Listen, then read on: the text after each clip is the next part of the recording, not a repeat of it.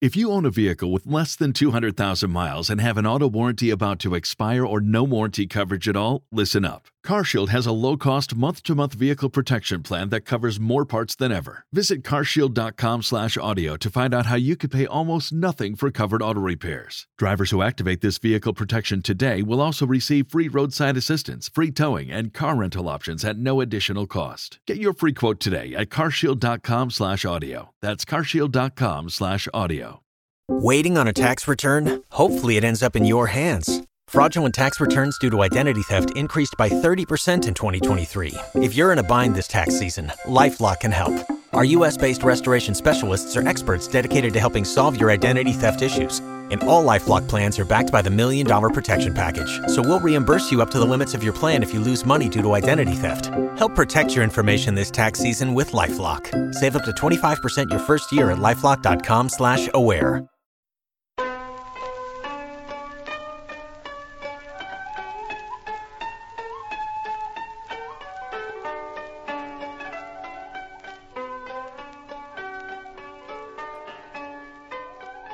Hello and welcome to the History of Japan podcast, episode 475, Southward Ho, Part 4. It wasn't really until 1940 that war came directly to Micronesia. Its indirect effects had been felt for years by that point, however. Japan had been involved in conflict for 3 years by this time on the Asian mainland, as part of the long slog of the so-called China Incident.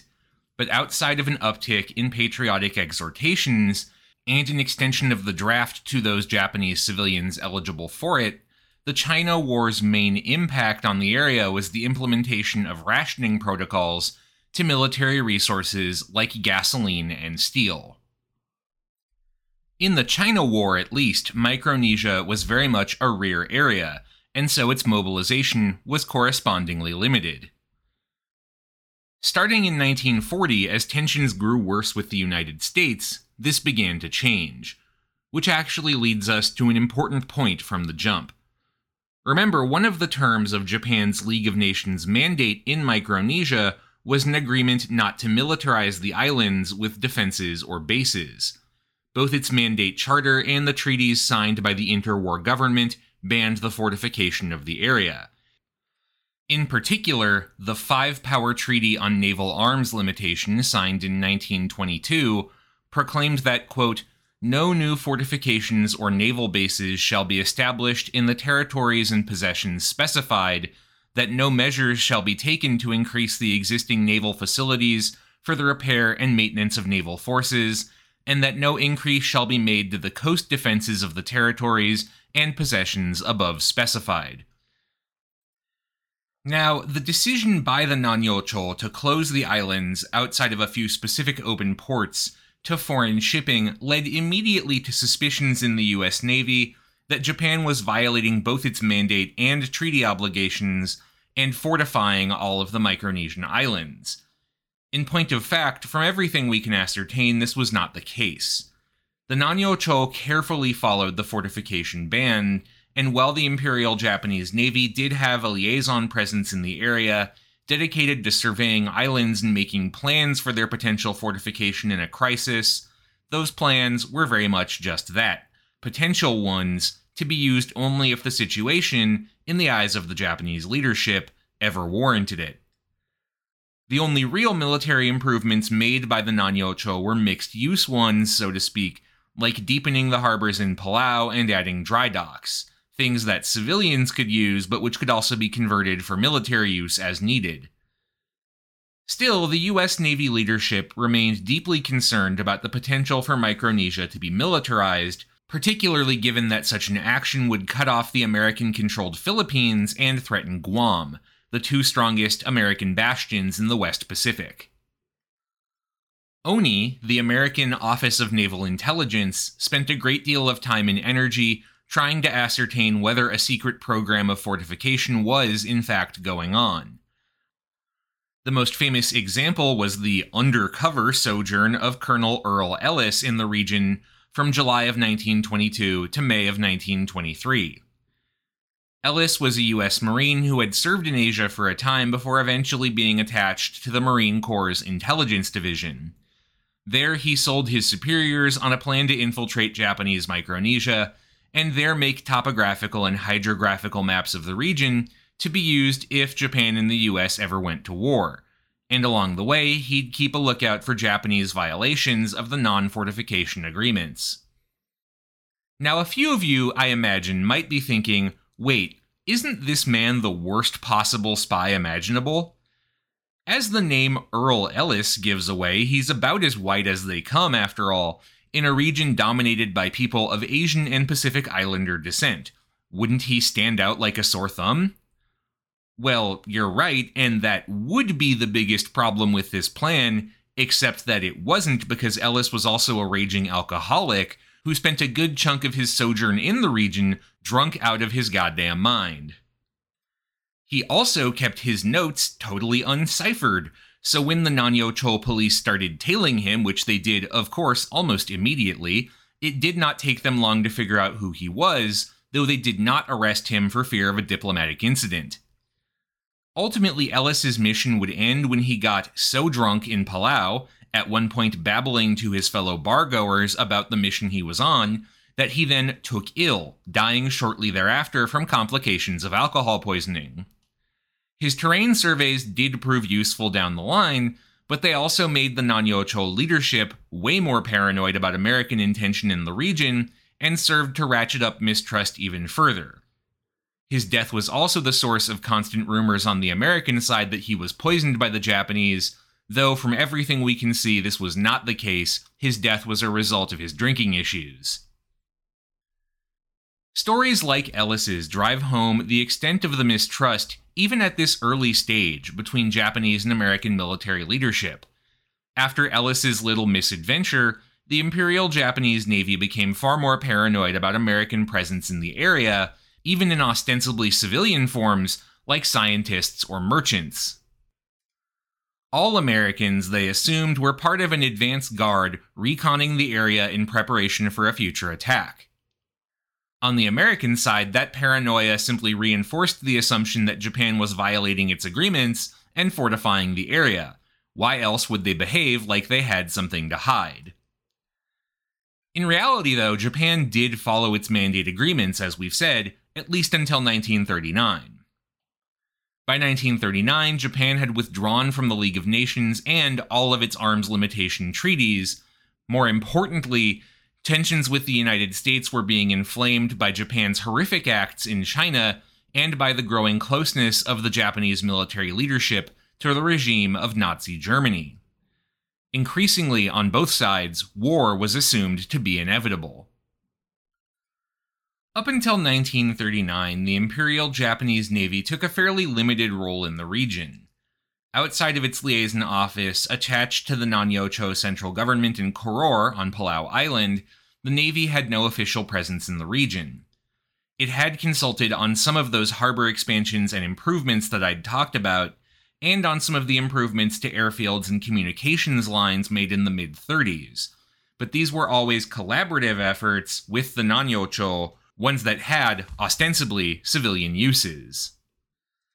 Starting in 1939, though, the Navy dropped that pretense and began to take a direct hand in the region.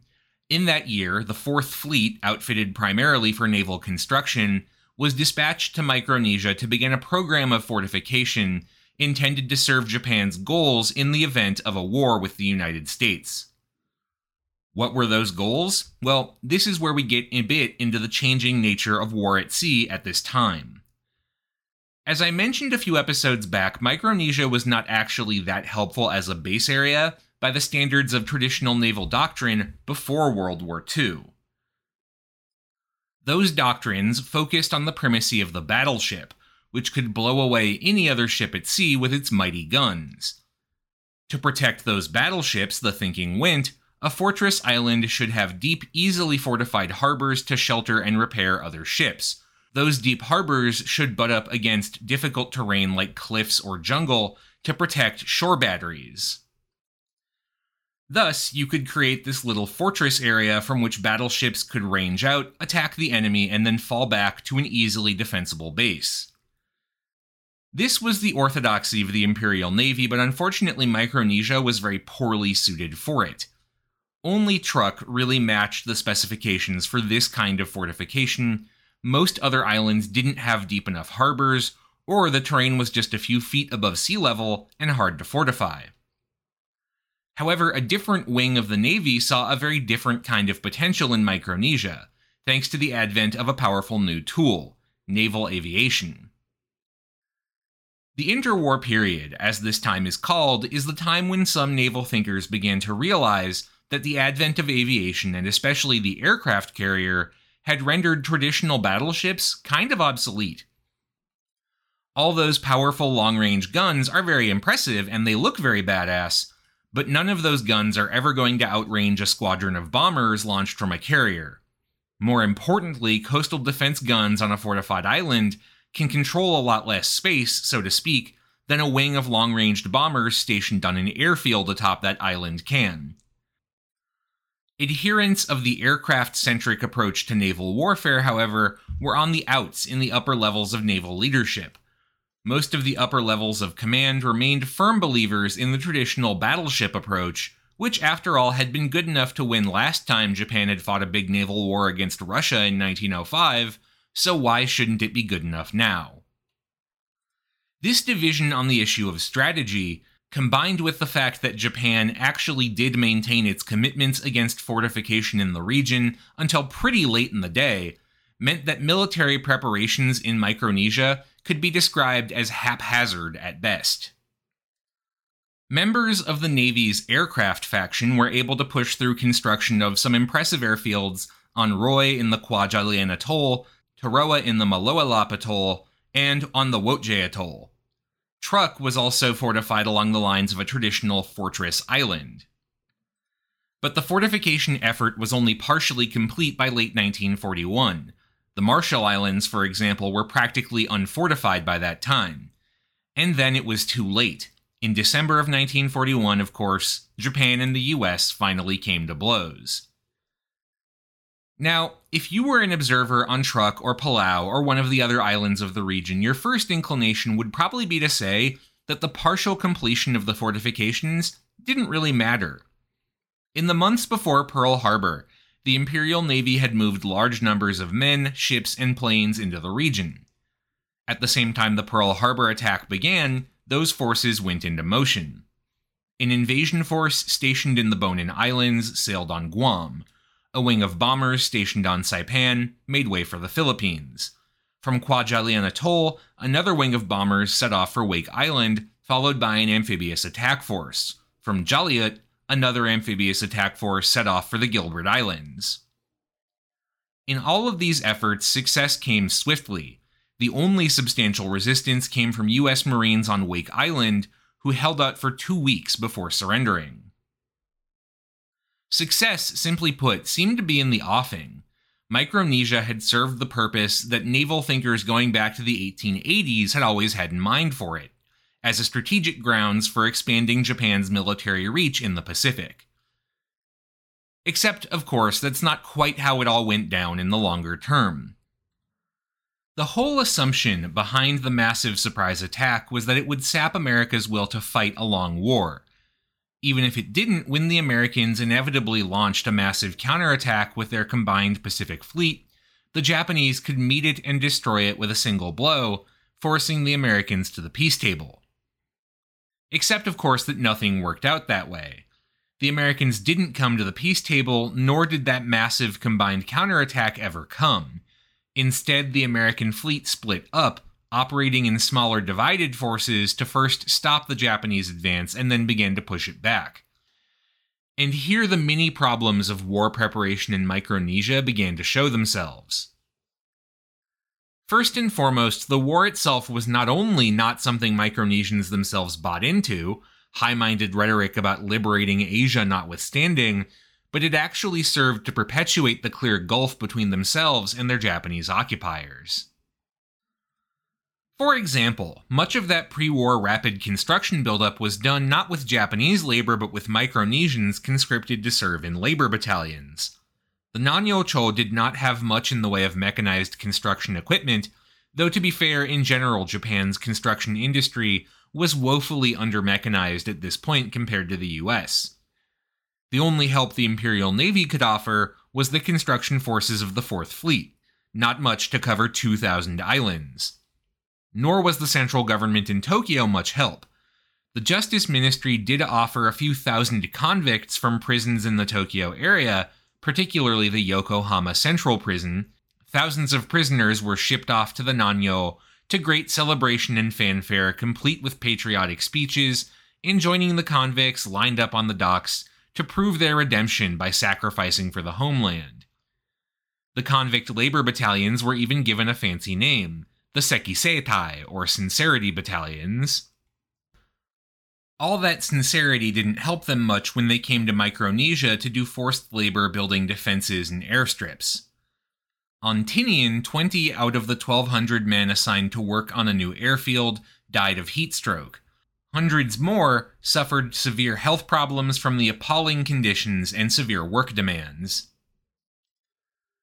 The Nanyo-cho also relied on labor conscripted from Korea and on deals with companies like Nanyo Kohatsu that offered some of their employees for the construction process. But even this was not sufficient for the Navy's demands, and so most of the labor fell on Micronesians themselves, who were conscripted in massive numbers by the Nanyo-cho and the Navy, relocated to other regions, and forced to labor on the defenses. Sometimes conscription was done with a lighter hand. On Truk, the same Mori Koben who had once upon a time fought beside local chiefs and run the small Japanese trading outpost on the island, still had quite a following, and was able to convince enough young men to sign up for labor for the Nanyo-cho that no one was forced to do it. But that was the exception, not the rule. In most cases, Micronesian men were simply rounded up by the police like prisoners. This did not, as you might imagine, endear them very much to Japanese rule, particularly given the many other issues of the Nanyo-cho we've already talked about. To use the words of Parang Nomono, a native of Truk who was conscripted to help build up the island's defenses, and who spoke to academics about the experience decades later, quote, "At the time, some Japanese were bad. New Japanese replaced those of the previous government. They were our bosses and were very tough on us. They often beat us with metal or anything they had. Work got harder, just the opposite of our previous jobs. We were told to work hard because it was for the war, and if we don't, they will beat us because it's also for their Japanese leader, Tenno Heika, the emperor, and that all these things or work should be accomplished. We work days and nights," unquote. His experience was not unique. Taru Onuua, another native of Truk, had a similar story to tell. Quote, "We no longer had Sundays. Every day was a weekday. We didn't do our own work, we just worked for the government, clearing areas for soldiers' buildings, putting up their houses. When they came, they would check out a place, see if it was a good spot, and assign us to clear it, because that's where they were going to put up buildings for the soldiers' supplies. We were surprised when they just came and moved us from our places. We said, 'What's happening? Why are they doing this?' asking us to make this place, but without announcing it or talking to us first." Both he and others also recalled that beyond forced labor, many were forced to give up their homes, just as Nanyo Kohatsu had done in the Marianas to build the sugarcane industry. This time, however, locals were being dispossessed to make room for new military facilities and the support staff to run them.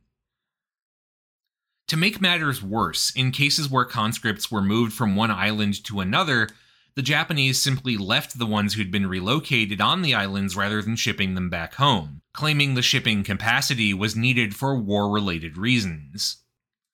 Many of these conscript laborers did not make their way home until the war ended half a decade later, if they did at all.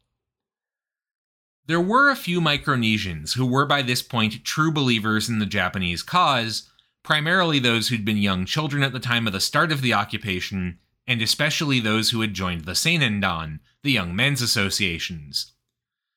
These were some of the only successful attempts at propagandizing to Micronesians about the glorious rule of the Japanese emperor, primarily because they involved a lot of things that make young men excited, hosting social events and marching around in vaguely military uniforms singing songs.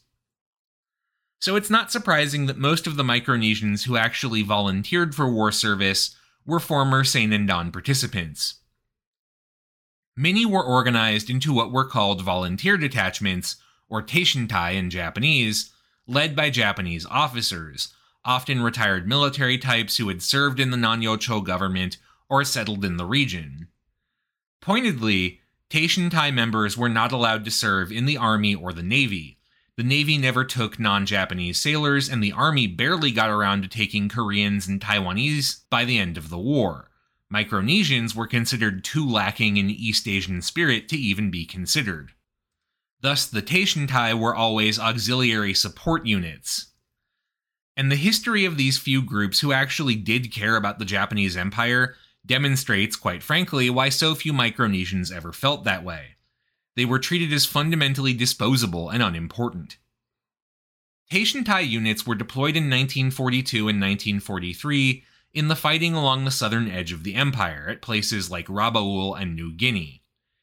There they were given support duties as laborers, and often split up from each other and assigned to different Japanese units. Given that, again, if they were lucky, these men had gotten 5 years of Japanese language education tops, one imagines this was a somewhat isolating experience. And then, of course, there was the actual fighting, during which, despite just being laborers, Teishintai units took enormous casualties. One unit sent from Ponape to Gona in eastern Guinea lost all but 3 of its members. Even after the fighting, Teishintai units were treated as an afterthought. The 104th Construction Detachment, a volunteer unit sent to Guinea, was left behind when Japanese forces evacuated. Its Japanese commander killed himself, and they were abandoned on the island without any supplies. It would take the members of the 104th 10 years to arrange a way home for themselves, and to add insult to injury, none were ever paid the salaries promised to them by the Army Ministry as a part of their glorious labors for the Empire. The war, simply put, served to alienate Micronesians even further from Japanese rule, a process, to be fair, that was already well underway by this time. And then, as the war turned worse, even more problems were created. By 1943, Japan had changed strategy once again. Now it would attempt to set up a defensive perimeter in its existing territory and hold the line in preparation for renewed offensives by 1944. Micronesia was at the forefront of the perimeter. The Navy's massive combined fleet, based on the heavily fortified island of Truk and led by the great battleship Yamato, was tasked with ensuring the Americans didn't make any headway into the Empire. But the Navy leadership, it turned out, had massively misjudged the value of Micronesia as a military bastion in the Pacific. Truk was one of very few islands with substantial fortifications, and the combined fleet almost never ventured away from it, even after repeated requests that the Yamato and other battleships be dispatched to the front lines for fire support for Japanese troops. Navy leadership was too hesitant to risk its fleet for anything other than the decisive final battle, which the Americans in turn were never really willing to give them by massing up their whole fleet. So instead, the combined fleet simply sat at Truk well into 1943, with the crews of its great warships focused primarily on looking spiffy in uniform and enjoying the many pleasures of shore leave, including the extension into Micronesia of Japan's native system of licensed brothels.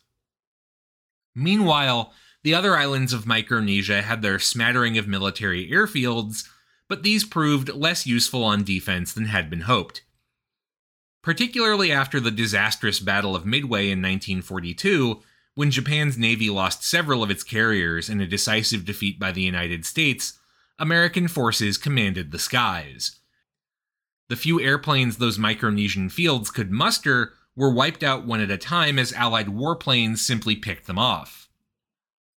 And that's when Japanese airplanes actually could get into the sky, which proved increasingly hard to do because of another key American tactic, the use of submarines. The Imperial Navy had long neglected submarine warfare, both for itself and in terms of anti-submarine countermeasures. It was far more concerned with decisive surface engagements. The United States, by comparison, devoted a lot of time and energy to submarine warfare, and it turns out you can't get things like food and medicine to your island garrisons, or airplane fuel to your remote airfields, if the US Navy keeps sinking all your ships. Indeed, this became a substantial problem. By the end of the war, the US Navy alone had sank 58% of Japan's total merchant marine, the fleet of vessels responsible for logistics, while the Royal Navy and the various Commonwealth navies had taken down even more. Without food or gasoline or even the ability to redeploy troops to areas under threat, the island garrisons of Micronesia became less defensive bastions and more readily made target galleries for the Americans whenever they got around to it. From this point on, the history of Japanese-occupied Micronesia becomes frankly pretty repetitive. Once their submarine and aerial superiority was assured, the Americans began a strategy of island hopping, attacking the islands they needed as advanced outposts to push deeper into Japanese territory, and just bypassing the ones they didn't. And frankly, there was very little the Imperial Navy could do about this. Troops could not be moved to areas that were under threat because the transports kept getting torpedoed. Constant attacks on merchant shipping made it hard to get enough aviation fuel to keep even basic aerial patrols going, let alone sending aerial reinforcements to beleaguered islands or trying to win back the skies. Realistically, the strategic bastion of Micronesia was successful in delaying the American advance in the Pacific and prolonging the war, but not much more than that. Instead, the defenses of the region were slowly rolled up by the American advance, which swept west through the Gilberts, taking Tarawa and the Makin Atoll, and then the Marshalls, where they landed on Kwajalein and Eniwetok. In each case, American forces swiftly overran Japanese defenses on the coral atolls, whose flat nature made them hard to fortify, particularly given that American planes bombed them in advance of the landings. In many of these cases, the Americans were assisted in their knowledge of the local defenses, such as they were, by defections of Micronesian laborers. Japanese records make regular references to the rachi, or kidnapping, of Micronesians by Americans, but it's pretty clear these were voluntary abductions, so to speak.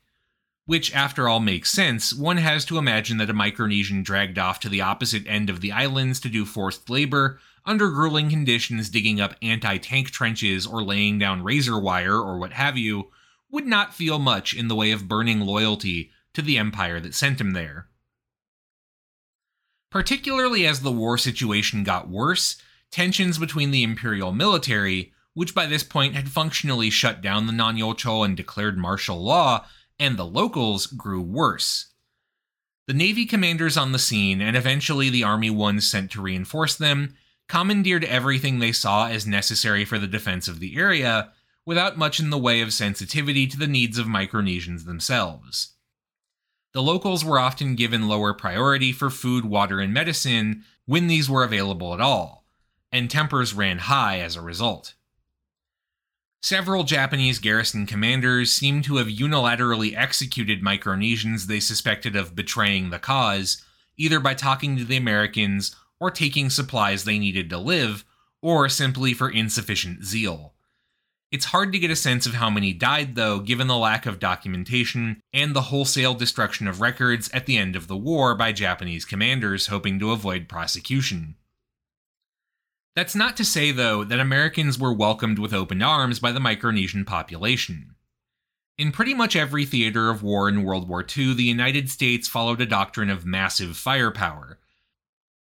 Basically, the Americans used a superior industrial base to build a boatload of bombs, artillery shells, and the like, and just blast the hell out of a place before they attacked it. This certainly did clear a path for American troops, but it also resulted in a lot of casualties among Micronesians caught in the crossfire. Chris Perez Howard, a native of Guam born in 1940, the son of an American father and a Guamanian Chamorro mother, described the results in his novel, Mariquita, A Tragedy of Guam. Quote, "The sadness I feel for those who suffered injustice at the hands of the Japanese is deep, but I do not hate.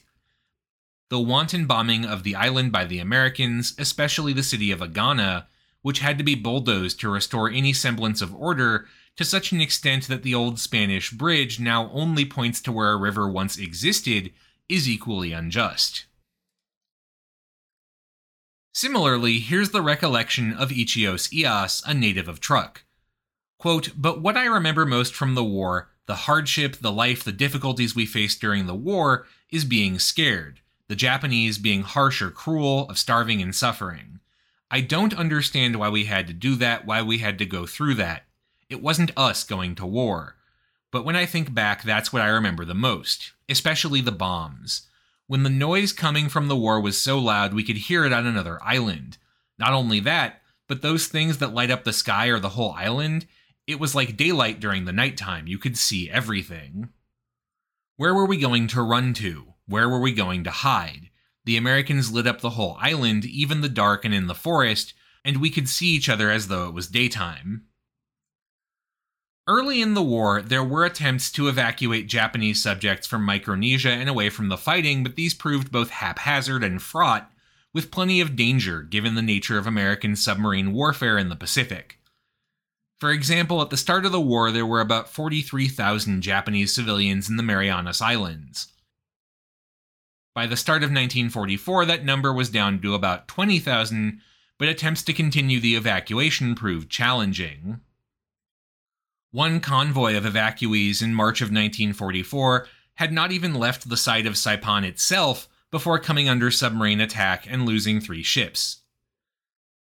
Ultimately, this was how Japanese rule in Micronesia came apart. Slowly, but given the military situation, inevitably, the signs of Japanese presence began to vanish. Truk, the great fortress island that was sometimes described as the Gibraltar of the Pacific, was blasted to smithereens by Allied bombers in Operation Hailstone. The Allies never even bothered occupying the island itself. Koror, on the island of Palau, once home to the Nanyocho government offices, was rendered uninhabitable by Allied bombs in advance of an American move into the region in fall of 1944. The tattered remains of the Nanyocho leadership, by this point little more than an appendage to the military government of the area, were relocated to a milik on the west end of the island, but functionally there was little for them to do. The islands of Saipan and Tinian, once the beating hearts of the Japanese economic presence in the area, were reduced to smoking ruins. The great sugarcane fields burned to the ground. The war, of course, finally ended in 1945, with the Nanyo consisting of nothing more than islands which had either fallen to the Americans or housed starving garrisons cut off from the homeland. It took until December of 1947 to ship all the Japanese in the area still remaining at war's end back home.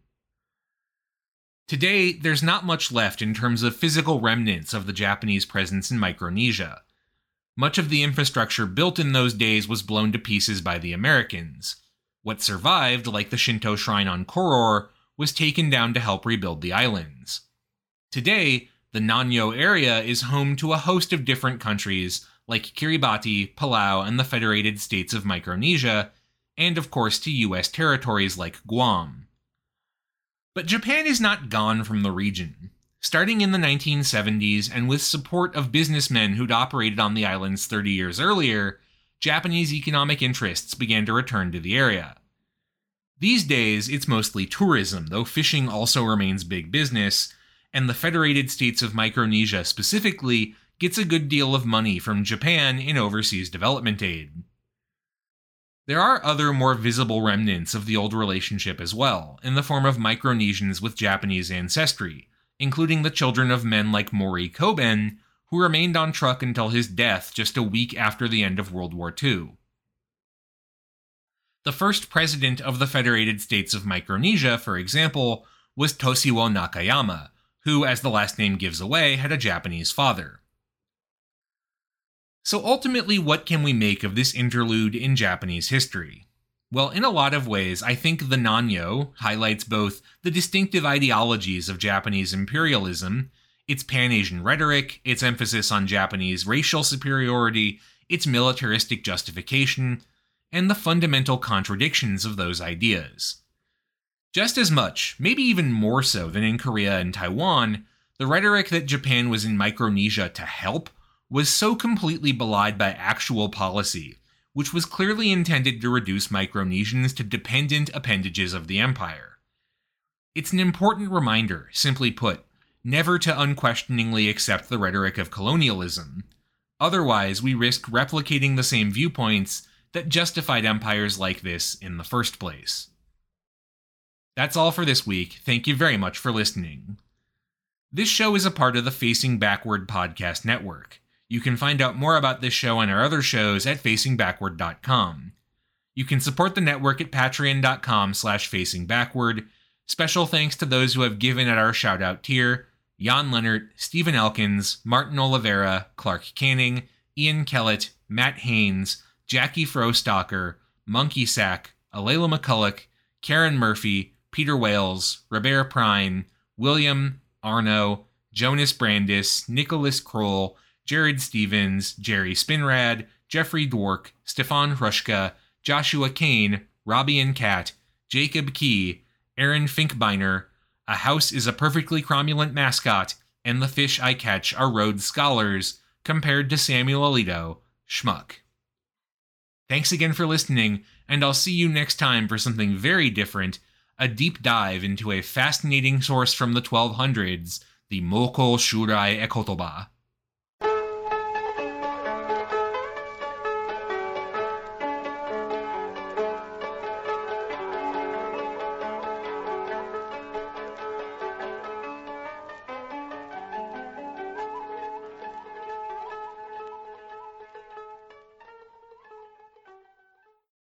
Join us today during the Jeep Celebration event. Right now, get 20% below MSRP for an average of $15,178 under MSRP on the purchase of a 2023 Jeep Grand Cherokee Overland 4xe or Summit 4xe.